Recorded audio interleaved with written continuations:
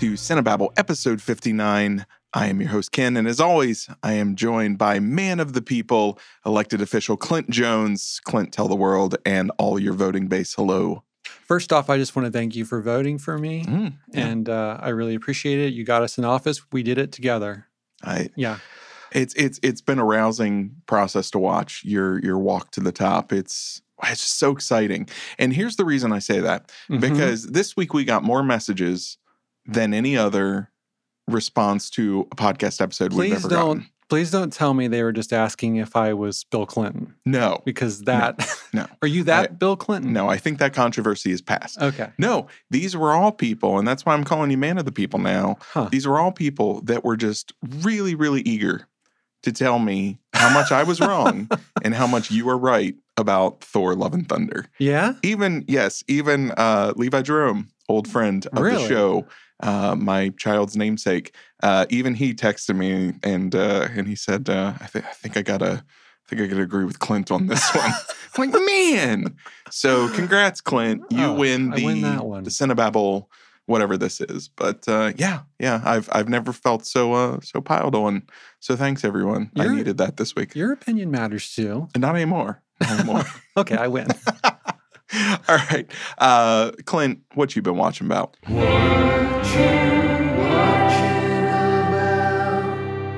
Ken, I feel like the past 2 weeks since we recorded, I've been in this, maybe not a slump, but just in a mood where I just want to watch comforting things. So for the majority of it, I spent just watching through Adventure Time again, just because it's really easy. They're little bite-sized things, and I can just relax and enjoy that. I mean, to be fair, we've watched a string of really good, but really dark and heavy films and series and some different things like that. So that doesn't quite surprise me. Yeah. And I feel like there's such an overwhelming amount of things to watch. Sometimes I just get overwhelmed and I'm just like, I'm not choosing something new. I'm just going to go and enjoy this thing that I know I'm going to like for the time being. Even though, usually I'm the one who's trying to seek out these crazy things. But if you're going to do it, Adventure Time is just, oh my goodness. It's just like taking a nice afternoon nap. Such a delightful show. But in between my episodes of Adventure Time, I've watched a couple things. I watched this immediately after one of the movies we're going to talk about. And it was kind of a strange double feature. But I watched this documentary series that just came up on Netflix, and it's called Trainwreck, Woodstock 99. Yes, about the failed reboot of the classic Woodstock music festival. Yeah. Have you watched this? I haven't watched it. I want to. Yeah. I remember this happening, in real time at the time on the news and everything. I wasn't there, but it was one of those You were a ringleader at this thing, I think. I was burning things. I saw your face all over it. But yeah, I remember all the photos of just people covered in mud, losing their minds and burning things to the ground. Yeah. With these kind of just befuddled rock stars in the background wondering what is happening right now. Well, some befuddled, some who were initiating some of this. So, but yeah, it was 99, and it's strange watching back and realizing this is my generation of people, and realizing what any group of or any generation of can the amount of mayhem they can commit. It's crazy to think about. It's wild that it was more than 20 years ago, too. I guess 23, 24 years almost. Yeah, I know. That's crazy. But it's a really fascinating, I think it's pretty well done. I feel like sometimes it almost verges on the edge of kind of exploitation as far as the going and showing the nudity and stuff. Just I don't have a problem with it, but it's just are we showing this girl's breasts for to make a point, or are we just showing it for titillation? But I feel like most of the time they're making a point about just the level of depravity, and not even so just the nudity. It's just how men kind of took advantage of the situation and the darkness of that, and how really a woman should be able to express themselves in out in the elements naked without having to be kind of fondled and stuff. And it's just like there's things like that. And I went on that a little too long, but well, no, it's interesting because that's not stuff that got any news coverage in the day. In the day, it was just look at these crazy people losing their minds and destroying things. Yeah. I don't think the evening news was a place where they could get into how are these people treating each other and how does it function when people are already at their lowest? Like, what else are they going to go to and what else are they going to do? Right. And it's wild just thinking, it was a two-sided thing. It wasn't just these people go insane because they have the ability to. It was they're set up in this position where the people putting on the concert have no regard for them at all. They're taking advantage of them financially because like everything was overpriced. And like the tickets were overpriced. Water was like this really like scarce commodity at this thing because they were supposed to have fresh running water, but by the end it is completely diluted with feces and it's horrible. And like then the people were upmarking the water that's clean to like $12 a bottle. And it's just every level. Like it was horribly planned. There was no security. It was crazy. It sounds like in another reality, it's this bizarre Nazi-era social experiment. That's the exact thing I thought the entire time because one thing, like the original one took place in like this beautiful like serene meadow, and this is at a military base that's decommissioned, really? and they had tried to do one in '94, and it was kind of failed because people got in freely because they didn't do a really good job with security, and this one they were making sure they did a really good job with that to the point where like they're locked in and they can't get out, and like they're just horrible conditions, and they're feeling like they are feeling like taken advantage of, and they really want to burn it down. And it doesn't help that they have some of the worst acts. Like, Limp Bizkit is like completely inciting this whole thing. See, now the messages are going to be about you this week. If anybody likes Limp Bizkit listening to this, these people love Limp Bizkit. They've told me. You're in it now, man. There's not an overlap between this and that, I hope. So yeah, it does feel like a crazy social experiment, and it's worth watching, I think. I'm really curious to watch it, and especially I reviewed. There was I forget how many discs this big Warner Brothers set that came out when I was reviewing at Blu-ray.com, and it was all the archival footage, and it was the original Woodstock documentary. Excellent documentary, but it really captured the snapshot of just people who I think it was a farm that they rented the land on and sort of descend on. And I'm sure it was terrible for the farmers, if memory serves. But for the people there, it was very much kind of that peace, love, and hippie time kind of vibe to it. Especially when they're like in this, they're showing footage from that next so they're to contrasting it. Okay. Because it's the original guy who put that on, who's doing this. Really? Yeah, and he's got this. I didn't know that. This promoter guy who is by the end of this, he's a just straight up villain. Okay. And especially when he's talking about things that happened with women there, and he's just like kind of pushing it under the rug, and it's just like, this guy's disgusting. Okay, I'll have to check that one out. It's on my list. So. But just like we were just saying, as a social, like kind of almost like it feels like a social experiment, and just watching like this group of people just descend into madness by the end. Well, it's got everything. It's got annoying noise. It's got heat. It's got lack of basic fundamentals like water. There's no shade. It's a mess. There's no shade. Yeah, it's just like everything you're being deprived of, and then you're being like forced, like kind of like when at a Army of War camp when they're like forcing like horrible like loud music at a person to kind of break them, and it kind of feels like that. Well, it almost sounds like Mad God, the live action adaptation or something. All right. Okay, and another thing, I'm just going to lump these together. I know usually we've been jumping back and forth, but they kind of go together. But kind of on the other like end of the spectrum in a way, as far as kind of music documentaries, I watched this documentary called This Is Gwar. About the band Gwar. Insanely gory black metal Well, just like, band this metal whatever it is, punk Gwar. band. Yeah, they're from Richmond, Virginia. Oh, okay. And I just assumed they were Swedish. No. They're from Richmond, which is cool. I think is even cooler because that's right down the road from us. Yeah. And it's just this nerdy group of art students who it starts, I'm just going to do a little recap on it, but they starts off with this one guy who was an art student who wanted to do this horror movie. Mm-hmm. And they had a friend who was in a band and they were like, hey, can I wear your costumes that you're making for your movie to do the show? And they do, and it takes off. And then it just starts, they start making their own characters and they're just like, the amount of level of like creativity and like DIY-ness that they put into this, because it's just like this small art collective, and they are building their own set, like costumes and writing the music and everything, and it's it just seems really like something that the plot of an indie comedy. Yeah, because I've seen the trailer and I've seen stuff from them before, but it looks like something that's not real, right? And so the fact that it is real and it's a documentary, it just that. I don't know. I've been circling that one too. It looks kind of low-key delightful. It is. And it's really kind of inspiring because it's just like this group of artists, outsider artists who are making this art.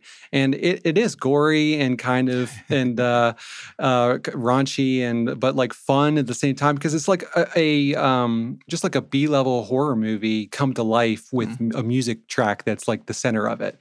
And it's cool. I was in a band a few years ago, or probably 10 years ago at this point, and we were at a place, and they were and Gwar had played there the night before, and they were like, "Well, we were cleaning up from Gwar," and then like those guys came in behind us, so that I was inches away from fame. If it's the band I'm thinking of that you were in, that's you could not put on two ends of the spectrum to further extremes than your band and Gwar. Yes. That's kind of great. Yeah. But awesome. Where's it at? It's on Shudder. Okay. Yeah. So on Amazon, and I'll have to check that out. It's worth watching. The big thing I watched this past week was Netflix's Sandman. I binged all 10 episodes. I watched the first 2. Probably in 3 days. What'd you think of the first 2 episodes? I did not like the show. Really? Yeah. Okay. Interesting. You continue and I'll give you my 2 cents. Okay. Yeah. Well, now I'm more interested in your 2 cents because so this may go back to what we've talked about before. I am a longtime Sandman fan. Okay. I bought a couple of the original issues when it was towards the end of its run, and that was right around the time when it was very popular and they started doing reprints of the issues. And I remember scooping up issue after issue, and then I got the collected editions and the graphic novels when they came out. Just last year, I ordered like some omnibus collection because just Sandman is one of those things. It's kind of my wheelhouse. It's weird, mythological, and supernatural stuff that has just enough hint of real world religions and mythologies that it puts a twist on that I have a blast with it. So I was coming at it as a comic book fan and with a curiosity as to how close of an adaptation it would be. And so on the one hand, I felt it was a really successful adaptation. On the other hand, as I was watching it, there was an inconsistency to it because I was also thinking about it from, what would a non-comic book reader get from this? And I picked up on some things that made me wonder if, adapting essentially a comic, which, you have an issue that's 25 pages, you've got X number of panels per page and only so many words to work with. Yeah. Your storytelling and your pacing is very, very different. And this felt so faithful to those stories in a lot of ways that I, some of the things I noticed but didn't bother me, I wondered how much of that, comes from taking one issue of a comic book and adapting it into a 45 minute episode of a series. Yeah. I would suggest or recommend you just go and watch episode 4. Episode 4, you can just watch it by itself. It's when he has to go to hell to retrieve one of his tools that have been stolen. And it's basically just it culminates in a strange battle between him and Lucifer. But it's much more of a mental battle than a physical battle. And it was always one of my favorite issues of the comic. It's one of my favorite episodes of this series. By the end of the series, I have no idea if it's actually a good series. Yeah. I just know I enjoyed it. So, all right. That's as much as I can get out of myself without going to spoiler territory. What didn't work in the first 2 episodes for you? Other than the fact that this is basically a story where the main character sits in a box for a large chunk of its opening. Yeah, I think that I had a hard time with, just because it's the first episode and you know nothing about this character. And I feel like, so you're not connected to this person in any way. And I think my problem was the look of the show, for one, kind of felt like adult Harry Potter. It looks like adult Harry Potter to me. Oh, that's so insulting, but you're kind of right. It's just so, because it's in Warner Brothers, it's super glossy. Yeah. And it was something I'll bring up with one of the movies we're going to talk about, that I love the look of the movie, and it kind of just plays against type for the movie. I wish this, maybe if it had a little bit more real world grit to it, I would have enjoyed it. I was thinking about Preacher. I wish it had a bit more like Preacher to it. And I think that one works well for me because there's so much comedy in it. So it kind of is offsetting some of the, I don't know, like seriousness of what it's talking about. And this just felt overly serious to me. And I sometimes have a problem with I'm not a big Neil Gaiman fan because I don't like when just let's mash a bunch of different mythologies together and see what happens. Oh man, that idea doesn't peanut interest butter and jelly for me. But that idea doesn't interest me that much. Just like, oh, what if Cain and Abel were hanging out with a gargoyle? Cool, okay, awesome. And the gargoyle looks like it's straight out of Harry Potter. Yeah, it did. It did. I mean, I only got 2 episodes in, so that's what would stop me. Those pieces of it would not get any better for you. It very much, you can feel the kind of green screen nature of it. Yeah. Or maybe they use the what's it called from Mandalorian sometimes. Yeah. But that's where I get the Harry Potter kind of thing, because it's hard to buy into the stakes and care about what's happening with characters when it feels so VFX. Yeah. And Hell feels that way too, but so much of that is just him and Lucifer in conversation. Those moments don't have that, and those are the best moments. And then there's a pretty good episode too, where it's just someone in a diner, and magic is basically affecting what's happening to the people in that diner. But it's almost like a stage play, and there's hardly any effects at all. Even the stone that he has glows red, but that's probably just a practical flash. Otherwise, I'd have to watch again, but I'd almost say everything in that episode is completely practical. And in those moments, it works much better. I think when you're dealing with a comic book, because he would mash up different styles and tones, which you get with like the Cain and Abel thing and the gargoyle and the dreaming. Yeah. But at the same time, it feels very patched together visually in the show. Whereas when you have one artist drawing all of these characters in their style, I think it blends better in the comic. I was actually surprised because the comic has a darker edginess to the art. Yeah. And this had that much more polished Harry Potter feel. And that was the one thing I didn't feel was a very good piece of adaptation. Right. Visually, it didn't remind me of the art style. I mean, the characters are there and the hairstyles are there and the look of them is there.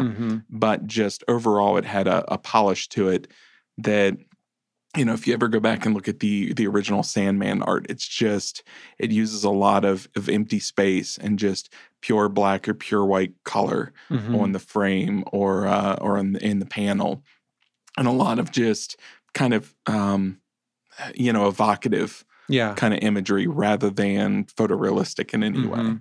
So, okay, interesting. Yeah, I've thought about trying again, but I kind of felt like if it's continuing on in this way, I might not might not be worth it for me. I think you would enjoy. So it's basically the season, like the first batch of issues, is broken up into two main stories, and it's actually pretty jarring because it goes from the main storyline concerning his imprisonment, him trying to track down all of his stuff, to the second half of the series is a completely different story. It's a completely different tone and vibe, and even visually a completely different look. And I thought the second half was much less effective than the first half, but the first half really, as best as it could, grabbed more of that original art and that original darkness. Whereas you think the first two episodes look like Harry Potter. Does it get really Harry? It gets super Harry Potter the last 3 or 4 episodes. Yeah. Lots of dreaming and magical creatures, and there's some great stuff in it. There's not to spoil it for you, but there's a serial killer convention. It's kind of great. It's super dark, and it's all of these kind of fanboy serial killers just getting together to talk about their craft. And they have, little panels, and you can go to the religious extremist panel, or you can go to the, female serial killer empowerment panel, or it's got some stuff like that that's fun, but yeah. Yeah. Well, I don't even mean it as an insult to Harry Potter, really, because I think it works. Like, that look works for Harry Potter, especially since it's like this mass market, like, kid story that's a darker kid story. And like, that's probably as dark as it could go. But like you're mentioning, it's got serial killers in Sandman and like a convention. Let's go a little darker than Harry Potter looks. Yeah. I don't know. And that's, I think, tonally and in the performances and things, it hits a better balance than it does visually. It gets too colorful and cartoony for its own good. But okay. But I didn't like to end that. I couldn't say that I thought it was bad. It was just I kind of felt like this is just not for me. Yeah. Okay. And so I wouldn't shame anybody for liking it or anything. Okay. Yeah. There's actually episode 3 and 4. There's an episode where he's with his sister Death. That episode's really good. And episode 4, where he goes to hell, I think is really good. Those were the two best, but I don't know, worth checking out those two. But if you don't like those two, don't even keep going. All right. Well, today we are reviewing 3 flicks. We are going to be talking about Nope, which is out in theaters now. We're going to be talking about Prey, which just popped up on Hulu. That's the new entry in the Predator franchise. And then finally, our CineTron pick, Prisoners of the Ghostland, which I refused to tell Clint what my thoughts were last week. I wanted him to go in blind. I have been very anxious to hear what he thought. But let's start with Nope. Clint had already seen Nope, and then was I was eager. You were eager to go again. Yeah. And I was excited to go because you were excited. I have now, not completely intentionally, but because I've taken people back, I've now seen this movie 3 times in short succession. So Nope, the basic plot, which, I really want to be careful about spoilers here. We need to have a very specific spoiler section for this movie because part of the fun of this movie is going in blind. I want to do a spoiler section though. Oh, yes. Yeah. Yes. So Nope, it just tells the story of 2 siblings who are running a horse ranch in California after their father has passed away, and they discover something wonderful and sinister in the skies above, while the owner of an adjacent theme park tries to profit from the mysterious otherworldly phenomenon. Clint, what was your non-spoiler first impressions of Nope? And maybe when you first came out of the theater, or maybe the second time? Well, I talked about this for a second last podcast. So I feel like I already gave it away, but if you haven't listened to that one, here, I'll say it again. Man, I was so enthusiastic. I love this movie. I really did. This is definitely on my top for the year. This is my favorite of his films. I think it accomplishes so much in such a dark and funny way. Like, I think it has the perfect balance of everything that Jordan Peele goes for. And I think to me, it's his most successful movie. I'm all in on this one. So what did you think? I 100% love this movie. Yeah. From literally opening shot to the end credits. This is one of those movies that really make me remember what it was like right in that kind of sweet spot age where I had just gotten my license from about 16 to probably 21 or 22, just going to the theater and for the first time experiencing real, different, inventive cinema. That's what this felt like. Yeah. This felt like I was back in 97 discovering something that people had known about for a long time. But for me, this is my, first time with it. And I absolutely loved it. It was not at all what I expected at any point. And I was already looking forward to watching it a second time.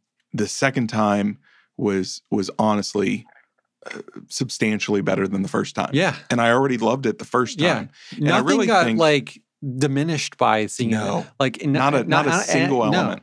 It was more cohesive. It made more sense. It was funnier. It was funnier. It had more impact. I still jumped when I was supposed to jump and laughed when I was supposed to laugh. I laughed more actually because you hear a lot more. There's so much in this where just lines of dialogue are complete spoilers in a real wink at the camera kind of way that you don't realize at all your first time through. This is the perfect rewatch movie. The third time I saw it, I was even picking up on stuff I hadn't picked up on the second time. Yeah. There's a whole other layer of things there that just little details that suddenly popped into my head. But I had a blast. Now, I know this is a pretty divisive film, apparently. People, there's a lot of people that are really kind of, this was a disappointment and it's a mess and it's not cohesive and it's confusing. If you're in that camp, I get it. I would really, really encourage you to watch it a second time. Yeah. Because the second time, I think, is a completely different experience. And, I happen to love it the first time, so maybe that's easy to say. But I really think this is one of those movies that are meant to be watched multiple times. And the first time you get that great first experience, that first discovery watch. And the second time it was kind of a richer watch of just seeing how much Jordan Peele is playing with genre and what he's doing. And the third time it was just, oh my goodness, they're on a whole other level. Even lines of dialogue or little images or things like that. They're so baked into every scene. No scene is wasted. No shot is wasted. No element is wasted. Nothing. Like by the end, there's elements that you just think are things that are a part of the landscape or the setting that are giant plot elements that you kind of, and you're like, that was so brilliantly done. Yeah. And man, this took me to their early Spielberg. This made me feel like seeing Close Encounters for the first time. Yeah. Like that level of awe that there's something bigger. It feels bigger than you. And the idea of this plan coming together and people working together towards this goal. Very different people. Very different people. It's kind of that ragtag Spielberg feeling of people that shouldn't be together, coming together because of the circumstance. Right. Very Stephen King that way too. 100%. We got to go to spoilers here because before we do that though, okay. Anybody who says that it's not cohesive, I don't understand how you could say that. It's the Gordy and chimpanzee stuff. People are really struggling with understanding what that had to do with Then you definitely need to watch it again. Yes. By the end of my first viewing, I understood it. I got it, but I could also understand, somebody okay, you didn't get that part. If you come out of the second time and you don't get what that has and how deep and impactful and meaningful it is to the themes that are being dealt with, I get that it feels maybe disjointed from the rest of it. It's not at all. No. It's really crucial. So definitely. Speaking of that, giant spoiler warning. The rest of this we're gonna spoil Nope like mad. I want to start by just saying I absolutely love a movie about aliens that genuinely makes the aliens feel alien. This, the big reveal halfway through that really just turns you on your head the first time is that this is not a ship. This is a creature. It's an entity and it's feeding. And is it actually alien? Or is it some form of just being on Earth, like an animal that has existed in the sky, and we for centuries have misinterpreted it as this alien coming to the Earth? Yeah, is it just like any other insect or creature that looks super weird and we can't quite explain, but it hasn't been discovered or studied at the level of an animal on the ground. Which is like through time, what people considered magic was actually just science that we have not been able to put a name to yet. So I thought that was just fascinating. Like the discovery of this as an animal was such an interesting take on the alien kind of abduction UFO story. It's so cool. And that reveal is paired with hands down another one of the best scenes of the year when it first approaches the crowd at the amusement park and eats them. Yeah. That whole sequence of watching them through its, I guess you would call it its digestive tract. Yeah. That was so disturbing to me and so stomach turning. And then the idea of this flying thing that as it flies by, you just hear these people screaming inside of it. From that moment clear up until it cuts off their screams, and it's this crazy Stephen King shot of this house in the pouring rain. Yeah. That whole sequence is so beautiful and amazing. Down over that house and stuff fall on the ground. And every time I watch this thing, that whole sequence is so, even the third time I'm sitting there and my mouth was hanging open because it's just like, it's so well shot and crazy to look at and also crazy to know what's happening. So I absolutely love that. I also really dug the characters. Me too. I loved every character in this. Yeah. I love, again, going back to your idea of the Spielberg group coming together to come up with a plan. It really felt like a natural, organic plan. The characters come together in a very organic way. Even the most eccentric of them, the cinematographer. He functions so well in that little group of personalities. And man, I will never stop laughing at TMZ getting eaten by that thing. I love flying off his bike.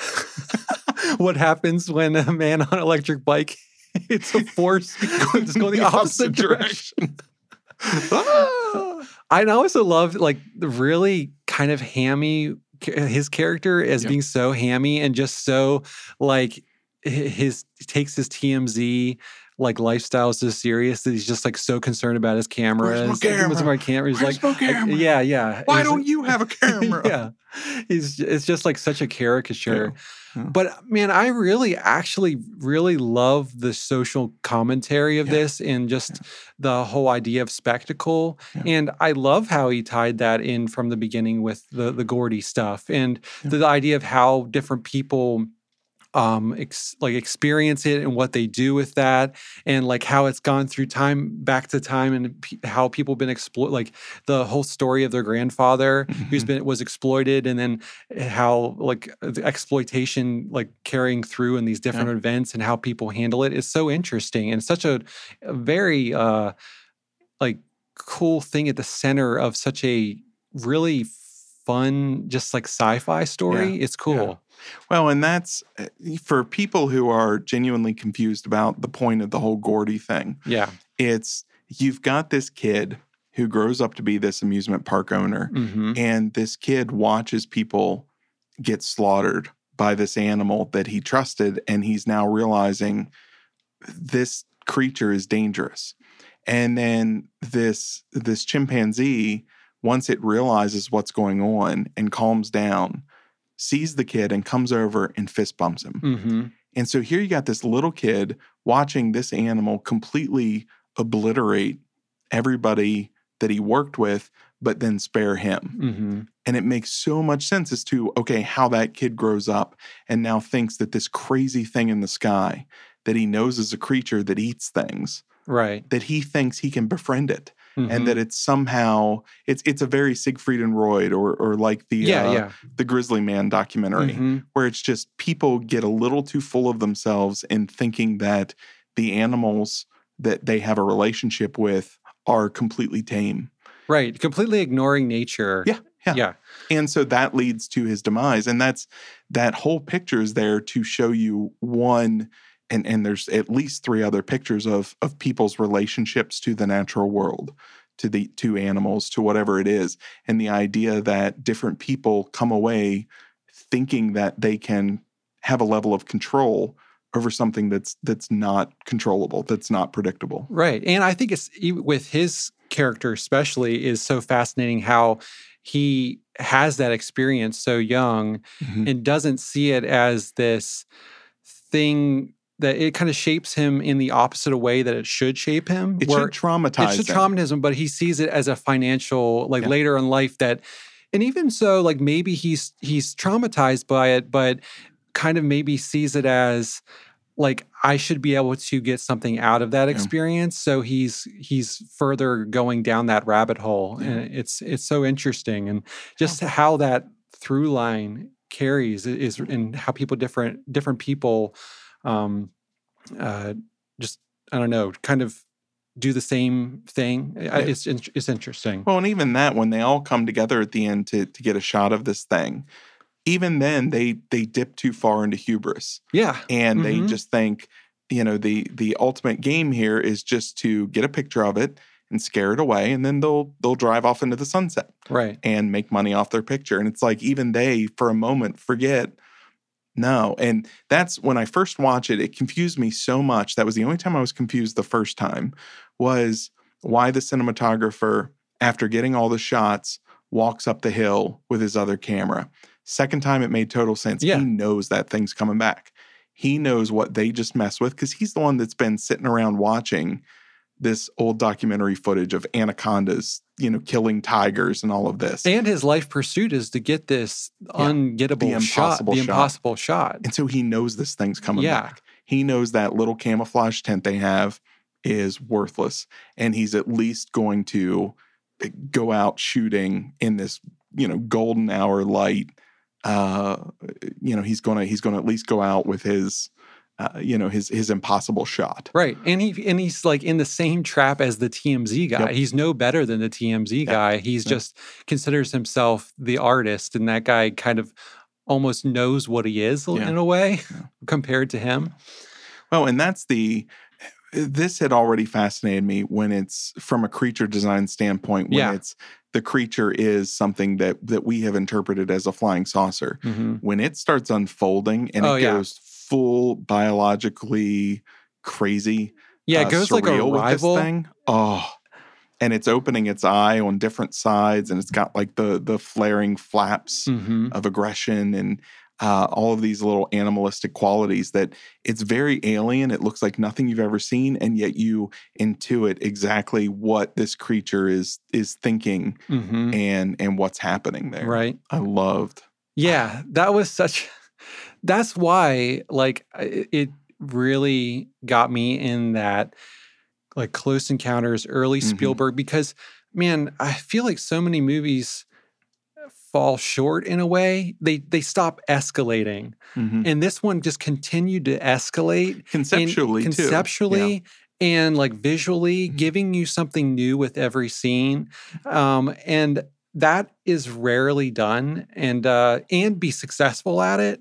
Not that it just gets totally weird. It gets weird, but also continues the story, but it makes sense within the context of this being. And it's so, Well, and even the human characters, the way they react, I get that the title is partially a joke of what you say in the theater when a character is going to do something stupid. You sit there and say, nope. Yep. And that's so frustrating. That's so stupid. Why would you ever do that? The second time I went to see it, I took my friend Kelly with me, and he's watching, and I'm half watching him the whole movie. That was just as much fun. And he's reacting exactly like he should. Uh-huh. And when the main character, the main guy, the brother, is sitting in the truck, and it's over top of him, and he starts to lean his head out, Kelly is just, no, why would you do that? Why would you do that? And right on cue, as soon as he gets a little glimpse of what's above his truck, he just shuts the door and nope.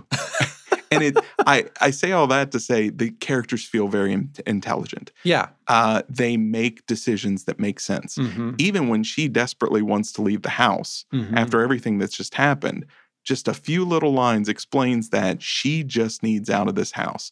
It has broken her brain to the point that she's on the verge of making a less than wise decision because it's just too overwhelming. Even those moments where they're on the edge of making a bad decision, it makes sense. Right.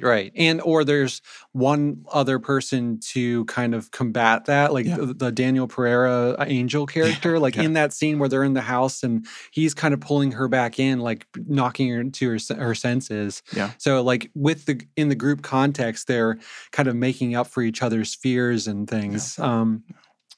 But I was just totally impressed by every element of this. The element I was talking about, like, which could have been just a throwaway thing at the Juniper, Jupiter Jupe Branch or whatever it was. Jupe Branch, the giant floating thing, the giant floating cowboy character. You could just have that as like, it's just a part of set dressing, but to have it as this key element to the finale of the film, like he used every part of the buffalo in this thing. Yep. One thing I didn't know if you noticed, I didn't notice it till my brother pointed it out to me because Jordan Peele at one point was going to do Akira. Mm-hmm. Did you catch the bike slide? Yeah, I did. Oh man, that was so please give him Akira. Really, just please let him do it. It's the only thing that makes sense. Yeah. So my third watch, and maybe you thought of it before, my third watch, I started really early on, and I'm like, I'm watching this thing from the perspective of this creature. And it was so much fun. It just, here's this creature, it's milling about, it's eating nice horses. Oh, they put another horse out for me. I'm going to eat that horse. Oh, this one hurts. What did they do to me? What's going on right now? And now, now it's all angry. It's got like a thorn in its paw. Now it rolls up on this guy that's been feeding it, nice and friendly, nice and quiet. All of a sudden, he's blaring music and he's got all kinds of people staring at it. I'm going to eat them all. then it's like, man, that didn't get rid of the thorn in my paw. So then it goes and it gets mad at everybody back at the ranch that it had been really peacefully getting along with prior to this. Up to, I could go on scene by scene with this, to the end where here it is, that thing that's floating up into the air, that's the ringleader. That is the alpha creature that has been causing all this. It's draped with the same flags as that stupid hard horse. And here it is. And then it's up in its face, flaring up, and it's just got that big dopey smile and it's just getting madder and madder and madder. Yeah, watch it from the perspective of that creature. Well, going back to that finale scene, another element was the camera, taking it completely back to their supposed grandfather and the form of the first movie, which was actually still photography, just sequenced together using that. And I love how it by the end, like it's almost the whole situation is like. I interpret it as like actually it wasn't worth it. Like she kind of leaves it there and like sees her brother and she's like got other things at that point she's like thinking about. That wasn't actually what was important in all this. And I like that little touch. Yeah. And I really like their relationship. I think organically through this you get a really good sense of their brother and sister relationship, and that felt very real. Yeah, and authentic. And the history between them and their father. And I thought that was accomplished really well without, like, most movies, I feel like you would have a large sit down, like, dialogue-driven scene that's hashing all this stuff out. And I feel like it was peppered throughout so organically that I was really impressed by that. Yeah. Well, one of the emails that we got, or I think this was an Instagram message, that was not about how you're right about Thor: Love and Thunder. Came from a guy, or maybe a girl, named Reagan. Hi, guys. Really enjoy the show. Feel like you're in my living room chatting away. Always a fun listen. I find myself talking back to both of you, then getting embarrassed that I forgot I was listening to a podcast. Cool. Happy to be in your living room. That's creepy. Yeah, Anyway, that was really creepy. It really was. I wanted to ask a question after you've both watched Jordan Peele's Nope. What is it that makes a good subversive genre film work? And what things cause a poor subversive genre film to miss the target?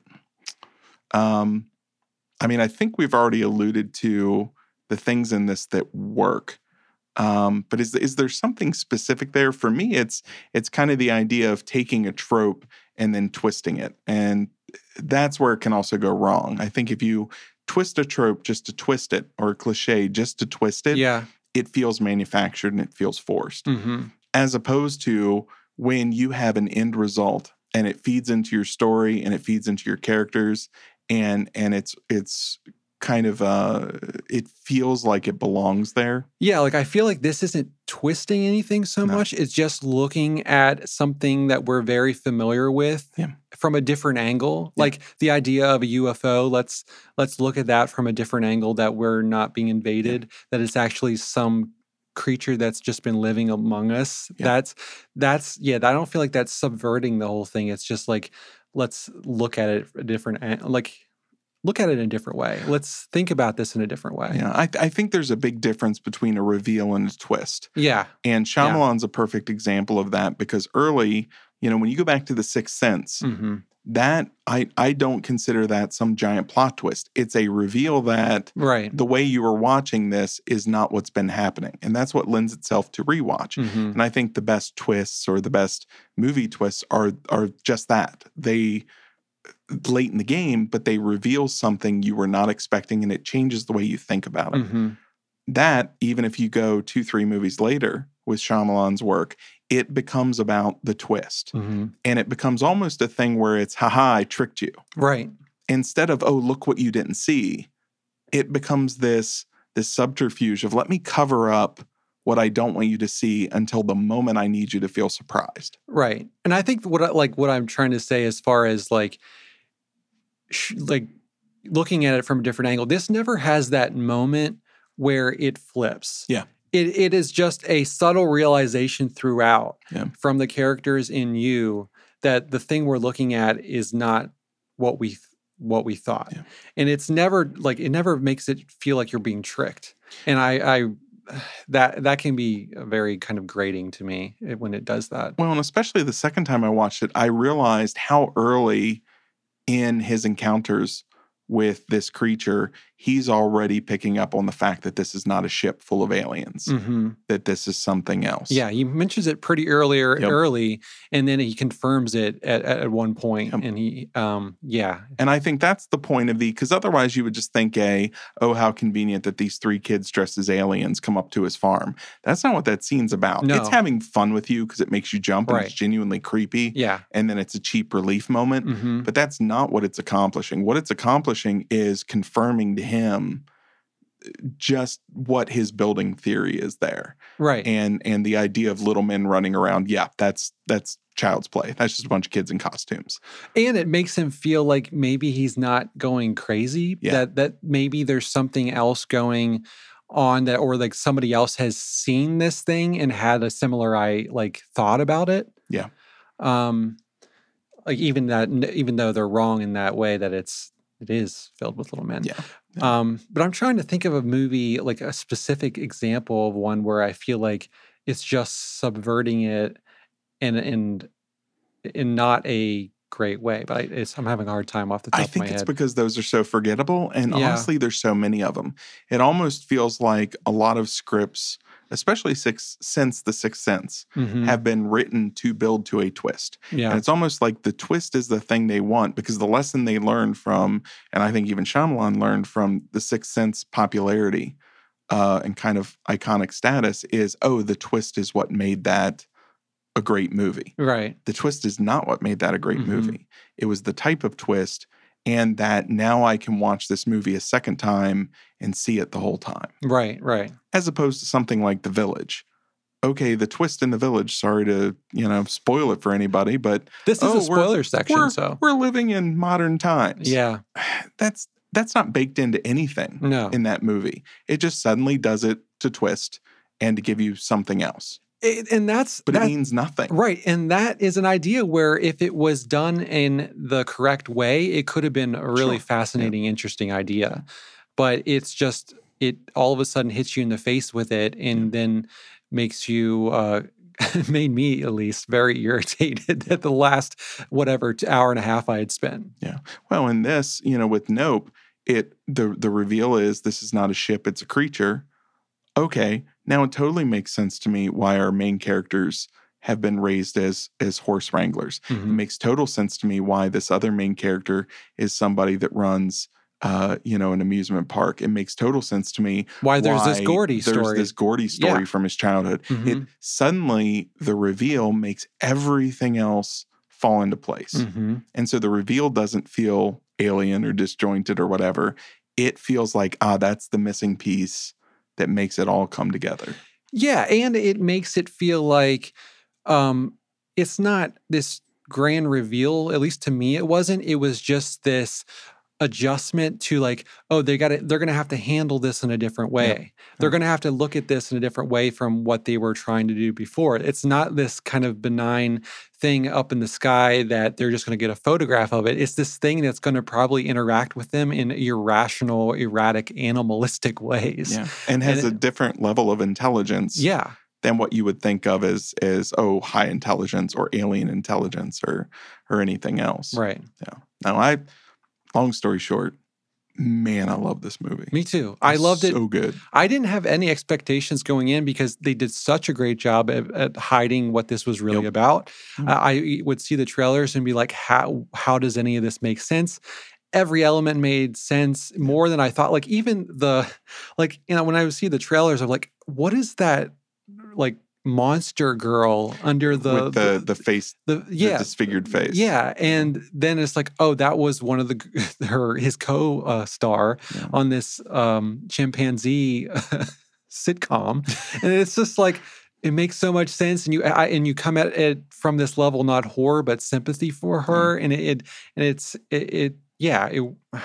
love this movie. Yeah, I did. That was my second or third time I realized, oh my gosh, this poor girl at a very young age got eaten by an animal. She's going to go that way. And she's finally looking semi-happy. Yeah, she's got her life going. And she gets eaten by I had that giant animal. I thought that exact same thing the second time. When it clicked the second time, I laughed. And it was the most morbid laugh. But it was so funny to me in that moment. Just like, the irony, the dark, thick irony to this. Yep.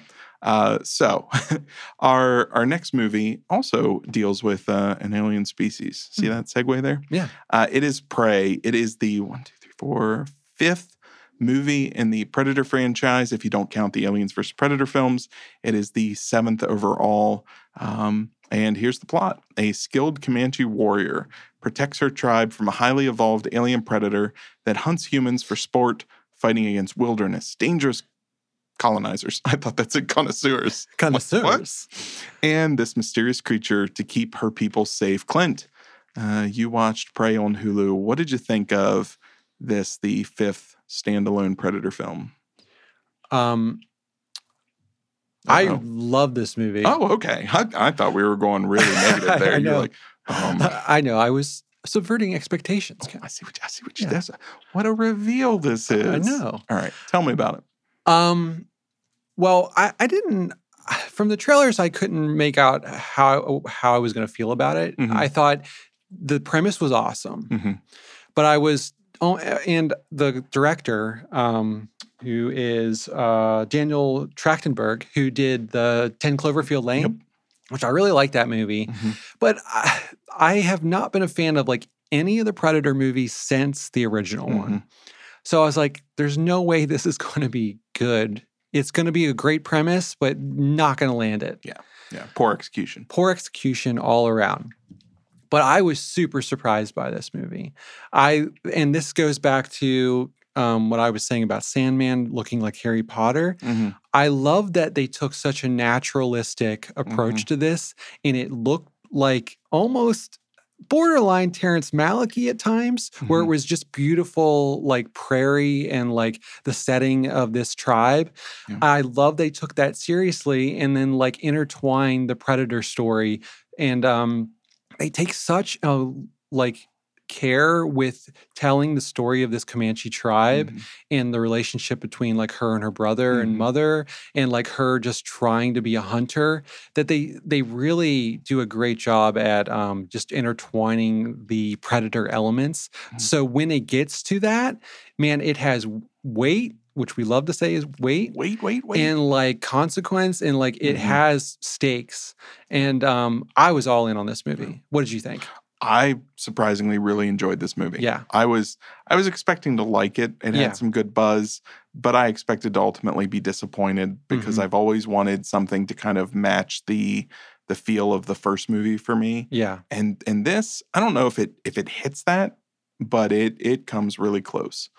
And I was pleasantly surprised by all of it. I loved how practical a lot of it was. Yeah. I understand, CG animals and wildlife, but it wasn't the worst example of that. No, the bear was a little shaky, but it honestly didn't bother me. No. What I was most impressed by is when I had watched trailers, there were hints to how many deaths there are in this movie. And I thought that was where it was going to go wrong because, this is just going bigger. And it does go bigger, but it feels very natural to the story. Even when it's wiping through all of these French fur trappers. Yeah. Even that made total sense to me. I also loved how much more of a kind of a feral nature they brought to the Predator. He was very primal. Yes. Yeah. And even his weaponry was more antiquated. I mean, still futuristic, but more antiquated than what we would know by the time you get to in the timeline, the first Predator movie. And I just liked bits like that. I like how they handled the cloaking. I like how they handled the spears and the shields and all of these different weapons. And I love that it just liked to get in and kind of mix it up with whatever was strong. It liked to go hand to hand. As opposed to the first Predator is a much more kind of long distance foe. This is a get in and tussle with people. I think that's what I liked about it when I think of the Predator. Like I think of him as this hunter who is out there like just savagely killing things, and like they did that such really well to bring that element back into the story.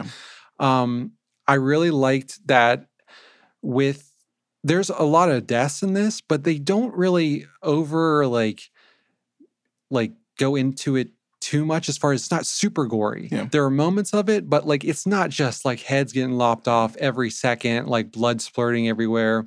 They do really like control that.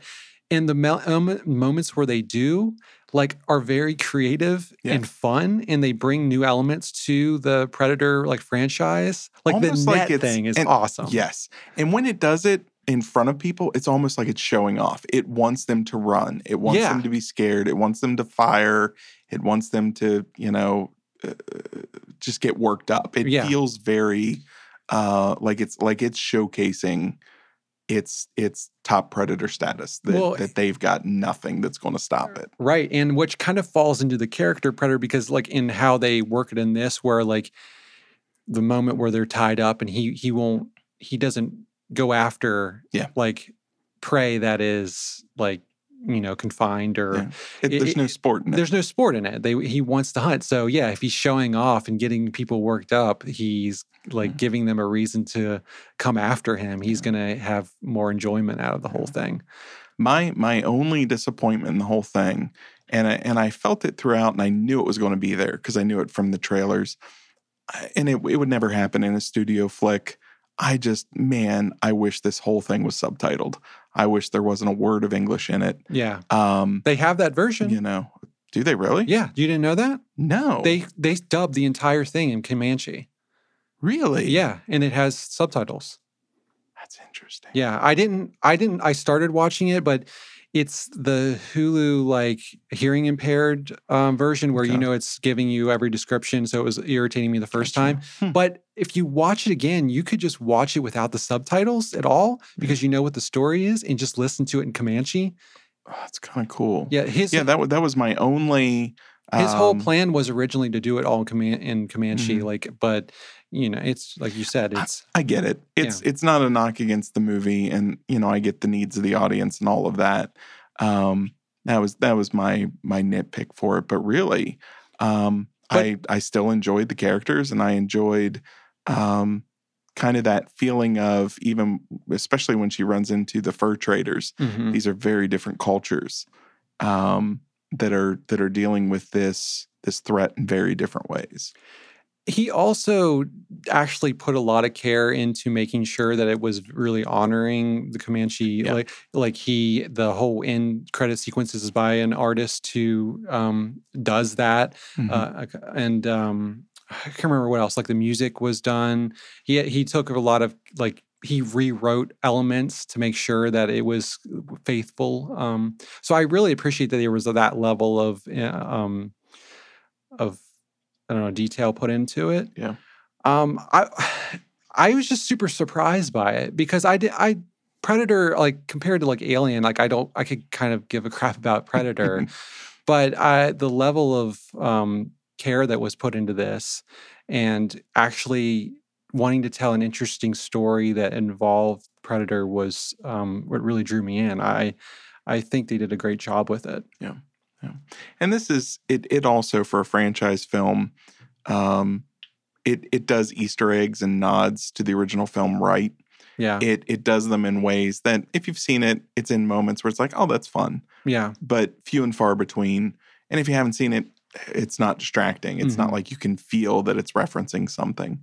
And so I thought they were tasteful in that regard too. This felt like it could very easily be the launch of kind of a series of, back in the day. I want to see Vikings versus Predator. Man, give me Vikings, Samurai. Yeah. Yes. Yeah. Give them to me. But I'd be okay if this is the only one. I hope they, I don't know. At least give him another one to do. Well, and spoiler warning here, she gets a very specific pistol at the end of this thing. And it's the same pistol that Danny Glover gets from a different Predator in Predator 2. So this girl's story does not end well somewhere. And maybe it's just one of those maybe things she where just loses it in the battle. Sure. Or maybe, another Predator is there and she works with the Predator somehow and they have an uneasy alliance, and then she gives it the pistol and then he gives it to Danny Glover. It's probably just a dumb nod nobody really thought through, but that pistol goes to Danny Glover in L.A. in 1996. So something doesn't go right for... somehow, not necessarily, that pistol makes its way back to the hands of a Predator tribe. Yeah, the Predator just got it like on an Antique Roadshow or something, and like ended up with him. Yeah, I like that. That's good. All right, I was just like super impressed by it. Actually, yeah, I had a great time. I really like. I feel the trepidation in your voice. Like you just liked it. You're like, it's no. okay. I really liked it. I didn't love it. I really liked it. It's hard coming off of Nope. Yeah. Because I don't want to talk about Predator in a way that suggests that I felt the same way. I definitely same kind of enthusiasm for this that I felt for Nope. I definitely don't feel that when I say I loved it. But as far as Predator movies, this is probably my favorite Predator movie. So the sequels, or did you think it was better than the original? I mean, I think it's up there with the original. Yeah, that's where I'm at. I still think Rainy Day, I would pop out the original. I would probably pop this out. That's for the whole movie. This one was a lot of fun. Yeah. So no, don't put words in my mouth and thoughts in my heart. No, I'm just trying to gather what you're feeling here. Right.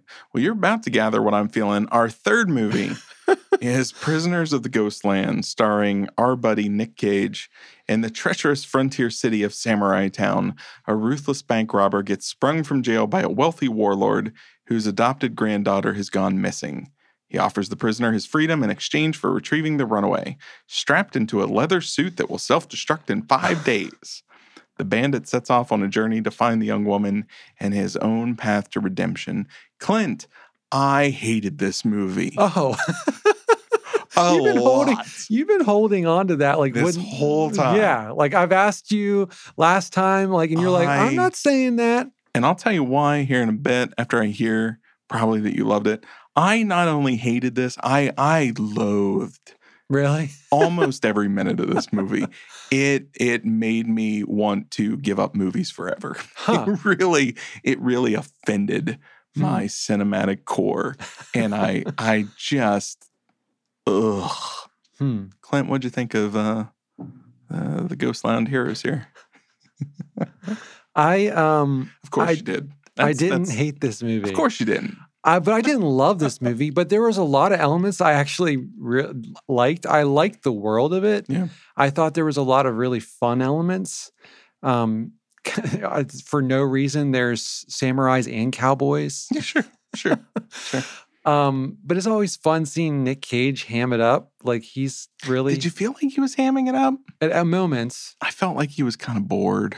For a lot of it, yeah, probably. Okay. There's moments where he like unleashed and he's like yelling about his testicle getting blown off and stuff, and that's pretty funny. I just figured there was an actual production accident and they kept the cameras rolling. He's flipping out and having a real moment, and the director's just like, keep it going. It felt a little too real.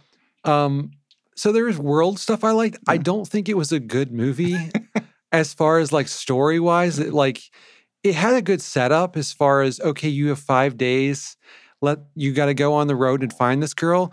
That's what the story should have been. Yeah. The story should have been him on the road encountering weirdos, weird world, and he's got to make it to this girl, and he like makes it back just in the nick of the time. And then they have that big battle. I think that last battle scene was actually pretty good. The samurai and cowboy fight was pretty fun.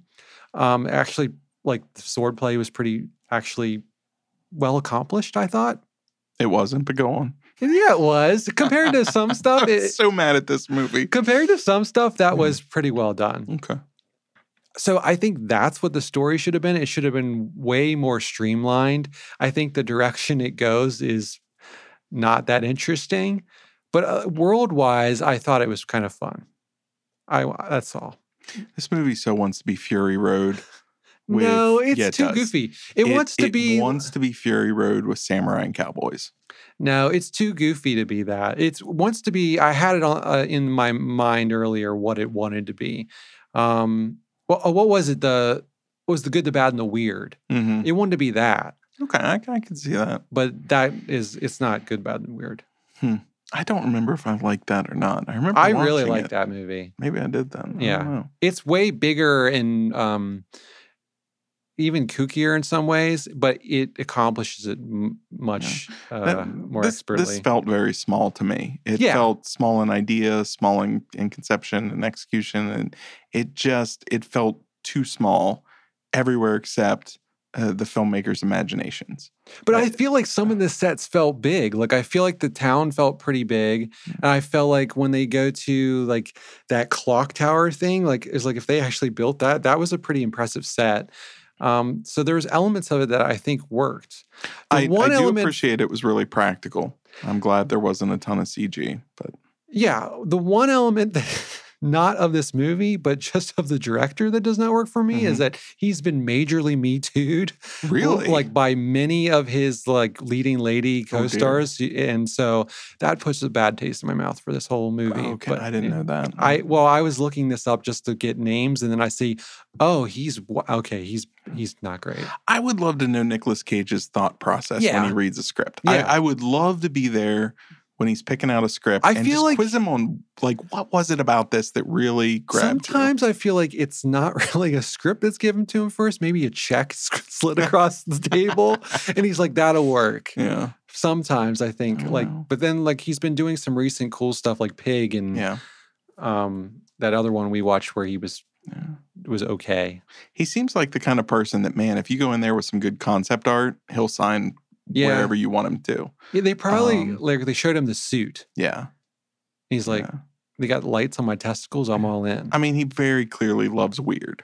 Yeah. And if it's weird, I think it's just, I think he's one of those actors who gets bored very easily. And so he likes things that give him something to play with or something different to do. Or, I mean, there's a level of typecasting to Nicolas Cage, but at the same time, he's one of those actors that you can never really typecast because he'll, to go from this to Pig is a huge jump. Yeah. In a completely different world. Well, I think this director is kind of renowned, like in his in his world of what he's done. Like they're pretty well received. Like they're weird movies like this. So he has a following. I don't believe I've seen anything else. So maybe that played into it, that he wanted to work with this director. He was interested in his other films. Sion Sono. Yeah. He's a Japanese director, writer, and poet. IMDb tells me. Oh. I saw Suicide Club. I remember that. I don't remember anything about it, but I remember watching it. A lot of his other movies I have not seen. They're not ringing any bells. But they all have delightfully weird posters. Yeah. I think Nick Cage, I wonder if he has in his like contract or like his rider or whatever you would want to call it, that he has to have a scene where he flips out. I would think so. I believe like every single one, other than like Pig doesn't, that there's a scene where he's just yelling something very loud all of a sudden. Well, and maybe every scene of every Nicolas Cage movie ever has a yell take. Maybe that's what his rider is. Just like every scene. You don't have to use it. You don't have to use it, but give me one bonkers take of this. Yeah. And they just always, like maybe there's many more. Yeah. And those are just the ones that worked. Yeah. I feel like he's going to die. He's going to be cremated. There's going to be a giant marble statue of him standing there with his arms outstretched. And on the chest is going to be this television screen that's just showing outtakes of crazy scenes or crazy takes from movies that you're familiar with. Yeah. But these are the takes that you've never seen. And it's just the Nicolas Cage is dead bonkers reel. I don't know what you would call it, but just I think you nailed it. Full lunacy on display for all time. Go put a flower on his grave and watch him. Just, wow, that could have been a different movie. I don't know. I like Nicolas Cage. The one thing I did like about this movie is I at least appreciated that it wanted to be different. And so at no point did I feel like it was trying to give me ordinary or just bank on the fact that it had Nick Cage. Yeah. It had some big ideas. And, run for that. I think maybe run for those big ideas instead of for women on your set. A little more control of yourself there. Let's work on your poetry some more. Yeah. And not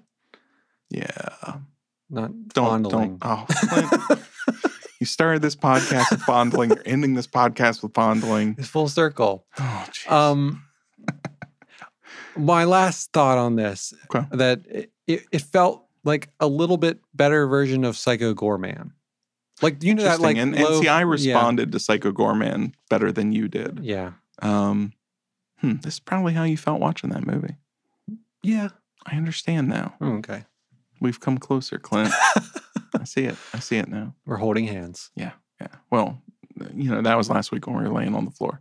Yeah. Trying to record a podcast. I feel so much better this week. That's good. I'm glad. I'm happy you're to be upright sitting in a chair. Yeah. All right. So, Nope. 100% go check this thing out. Watch it while it's in the theater. That's one thing we didn't mention. It's a movie that deserves to be watched big. Loud. That's something about Prey. I desperately wish I could have seen that in the theater. I so agree with you on that. You're totally right. I hadn't thought of it. I hope that eventually somehow they actually put it in the theater. Yeah. Prey, surprisingly, definitely one to check out. It is not your average mom and pop franchise sequel. It actually has it's got meat to it. Can you say you liked it better than the last one? It was the Shane Black one. Oh my goodness. The one you like ranted for like 2 years about. This is multiple times on this podcast. This is quite the franchise redemption. Yeah, if I never saw anything Predator related again, I'd go to my grave fine. But you're right. Yeah. Wow. Yeah. And I haven't checked the budgets, but I bet you this was less, infinitely cheaper, probably, than that one. Mm-hmm. Yeah. But yeah, so Nope is great. Predator is great. And then Ghosts of Pirate Land, Pirates of the Ghostland, or whatever this thing is called. Prisoners of the Ghostland. Prisoners of the Ghostland. Unnecessary the. It's on Shudder if you're interested. Because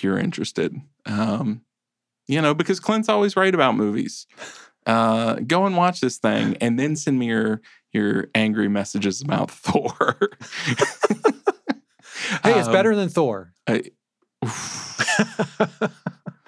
Clint. No. But no, it's I guess to take it or leave it. You'll love it or hate it, or mildly enjoy it or overly hate it. I don't know. Go watch Nope. Watch Prey. I think it's time for CineTron to give us another fun week of up and down.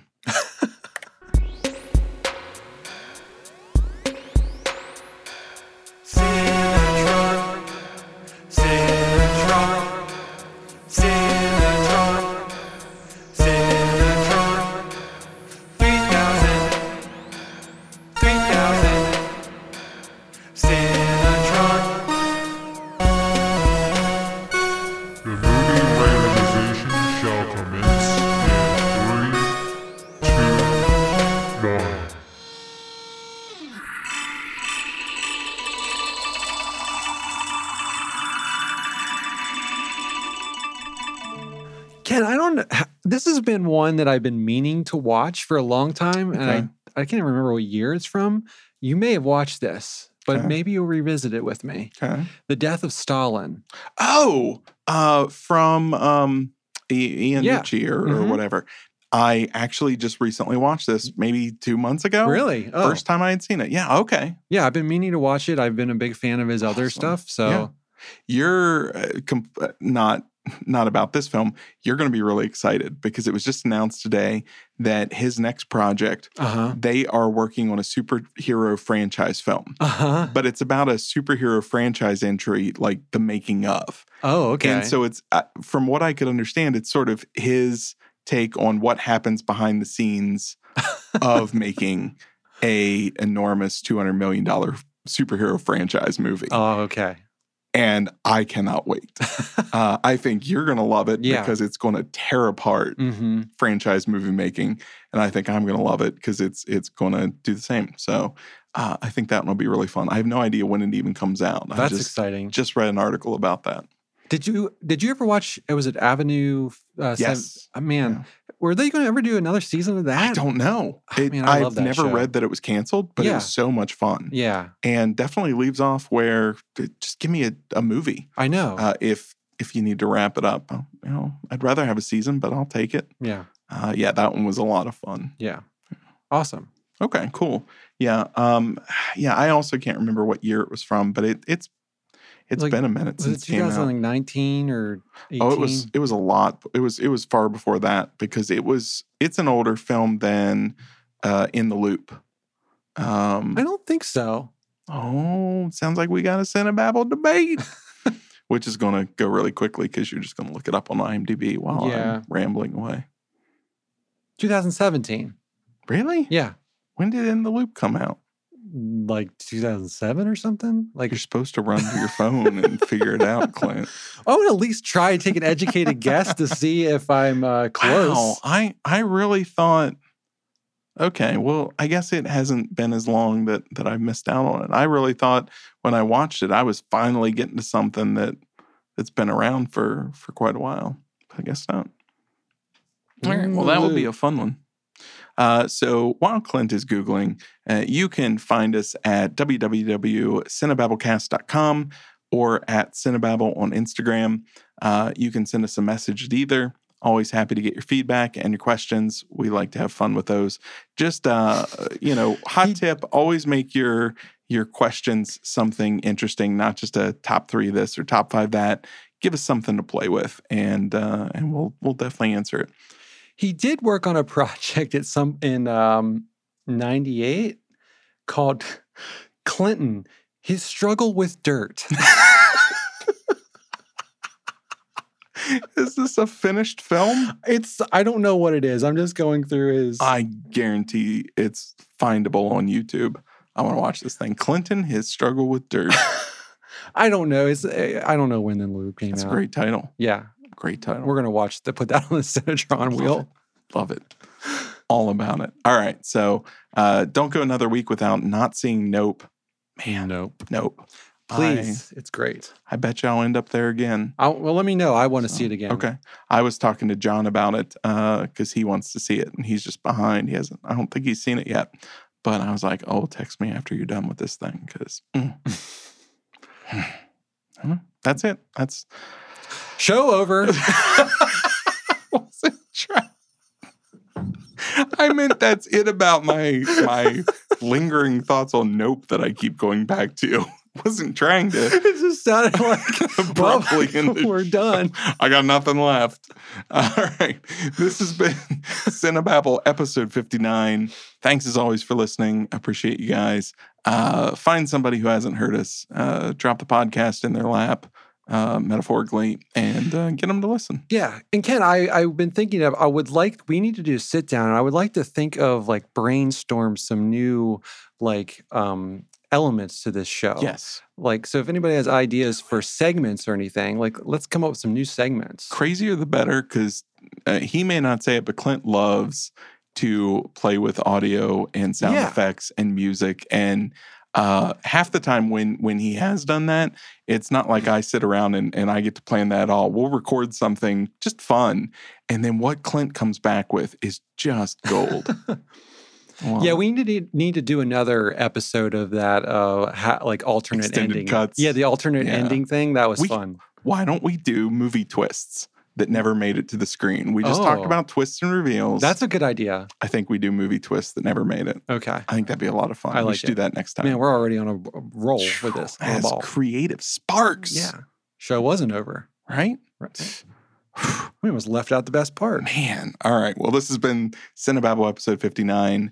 Thanks as always for listening. You guys have yourself a good day. See you, Ken. See you, Clint.